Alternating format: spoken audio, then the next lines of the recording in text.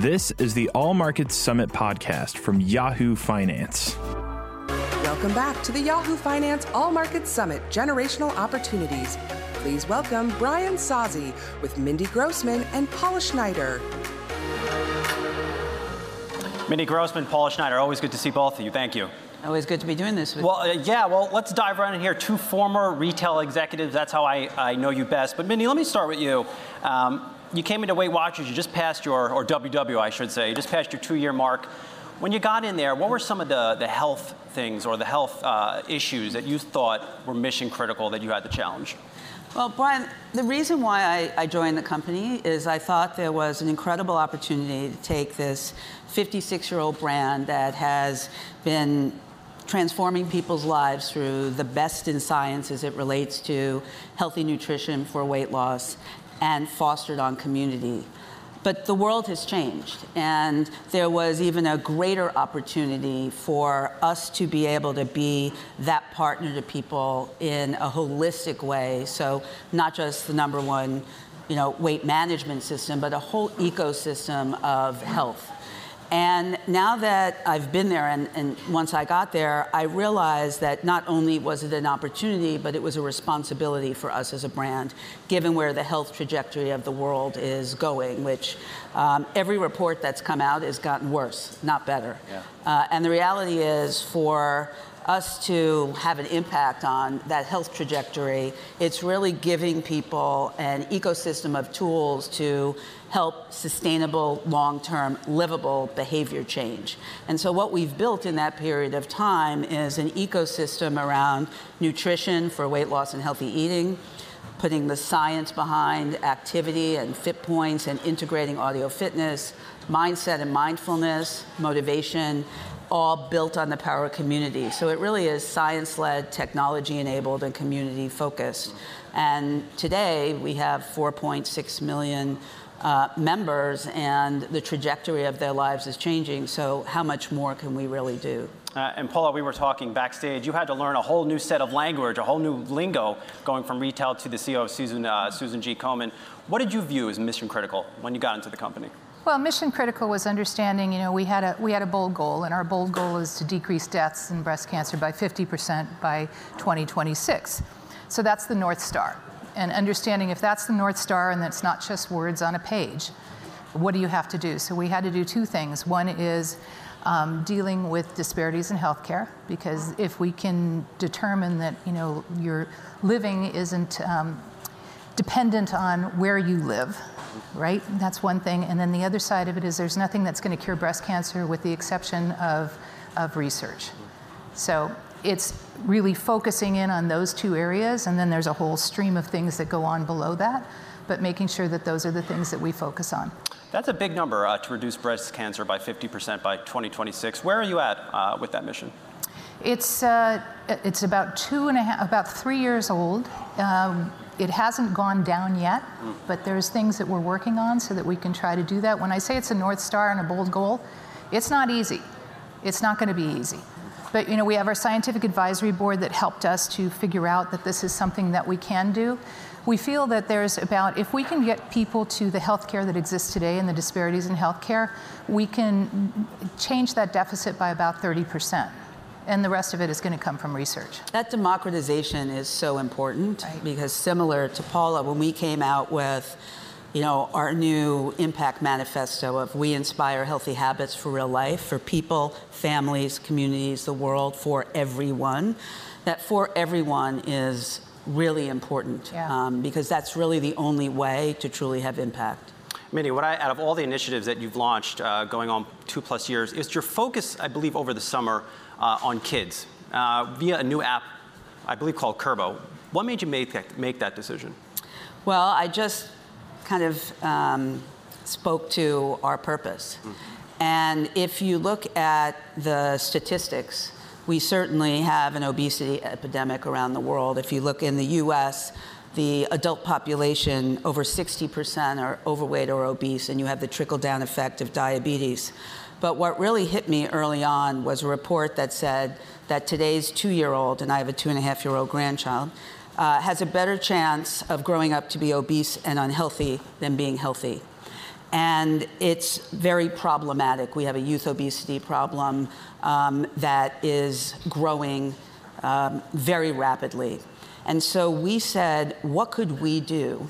And what do we need to understand? So we formed a Youth and Family Advisory Board in addition to the Scientific Advisory Board that we have under our Chief Scientific Officer, and spent a lot of time with 24 experts, 7 different countries, and all the research on everything from youth obesity, eating disorders, family dynamics, behavioral science, et cetera. And we then identified Kurbo, which science is out of Stanford. We acquired the company and we spent a year working on really creating an experience that could help families, not just youth and teen. And it's very efficacious. It's been very successful. In addition to the WW program, so it's Kurbo by WW, and not everybody understands. It was a bit controversial. Were you surprised by that? No, I was not surprised by it. Look, anytime you're going to do something that's first or something that's different, you're going to have loud factions, small factions. But just like every single thing we do, nothing is done without the science behind it. Nothing is done without qual-quant research. And nothing is done that cannot be sustainable and is not going to have a positive impact on youth and families, which it does. So it's definitely an important element of our ecosystem going forward. Paula, you mentioned healthcare disparities. I know you're sitting on a lot of data at Susan G. Komen. What is that data telling you about some of the bigger challenges out there? Well, if you are African American and you get breast cancer, you're 40% more likely to die than if you're me. And I'm a breast cancer survivor. If you're Hispanic, it's the #1 killing cancer for Hispanics. So there's a lot of information and a lot of data that talks about the disparities in healthcare, but it's not just about socioeconomics. It's not just about where you live. It's also cultural. There's a lot of underlying factors, and what we're doing is we are in 11 cities that we are working through our disparities, our African American Disparities Initiative, and these are big cities. There's Los Angeles and DC and major cities all across the United States where the death rates are the highest. And we're doing a landscape analysis to find out, because it's not just giving out mammogram vouchers, because that, many people get mammograms. More people still die if you are of color. So, there's a lot of work to be done, and we are doing that work, but it's person by person, city by city. It's a lot of really heavy lifting. What are you seeing on the funding front? Never enough, okay? But the work that we do is so important, and we are also having, it's been a change in the way that we raise money too, since I've come in for the past 2 years, and diversifying our fundraising. A lot of that has to do with being technology-based and being able to talk to donors in a way that they can hear, and in a way to fund things that they are very interested in. So there's a lot of micro-targeting in order to do that. There's also in businesses, and business leaders need to stand up and they need to do the right thing. And it's something that is imperative, because especially with workforces now, it used to be, if you had a good pay and you had good benefits, you were really happy. But now you have to do something that is for the greater good. Mindy, we were talking backstage a little bit how you opened recently a store in Kohl's, and that has been a successful venture for you so far, but also tech. You've made a big focus on tech inside the company. How are you using tech to reach the WW subscribers? So as you just said, the biggest investments we've made over the last number of years have been in product and tech. And our feeling is it's not just technology for technology's sake. Our philosophy is that the brands of the future, and you were just talking a bit about this, are going to marry technology plus meaning to help people lead better connected lives. And that is our platform. And what a lot of people don't realize is we're actually a technology experience company with what I call a human-centric overlay. So almost 5-star rated app. And what we've tried to deliver is really a complete experience to help people 24 hours a day with sustainable behavior change. We have one of the largest food databases in the world, so our point system for everyone is what's available. We have a proprietary barcode scanner, so 97.5% of everything you scan will come up with the point values. We're able to integrate fit points, audio fitness. So it's tried to change behaviors in real time. Try and change behaviors, and technology has to really enable that. Now, we also have 30,000 workshops a week, eight of which are in the Kohl's that you spoke of. And so it's still important that we retain that sense of community that's so core to who we are. So not only do all 4.6 million members have what's called Connect, which is our digital community, which has huge engagement and adoption, but for those that really want the face-to-face experience and the motivation and inspiration in real time, we can do that too. And actually next year, we'll also be adding virtual group coaching. So that element of who we are and what we do is certainly both the opportunity to really help people further, and it's a competitive advantage. Both of you have worked on some of the biggest retailers in the game. Do you think big business is doing enough to promote or help or enhance employee health? Paul, I'll start with you.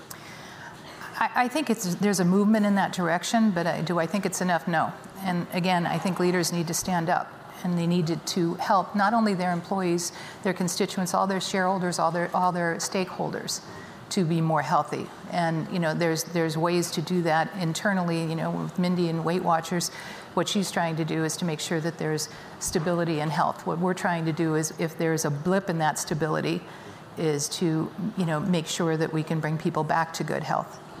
So we have our health solutions business, which I call it our B2B2C, because it's a way to get to consumers. So I think companies are talking wellness, but it really has to be ingrained in the culture of the business. It has to go beyond an offer to a core element of how you're helping your employees lead better lives. Exactly. Now, given the type of company we are, it's part of our DNA. It's very purpose-driven, it's very culture-driven, but I really think it has to be more than, check the box, do you want to do this? And really it has to be led by the CEO.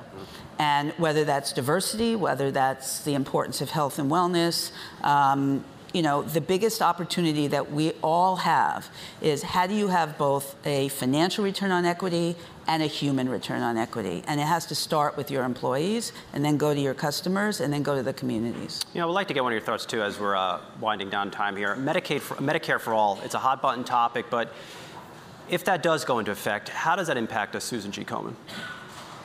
Oh, it's a very complicated topic, as you can imagine.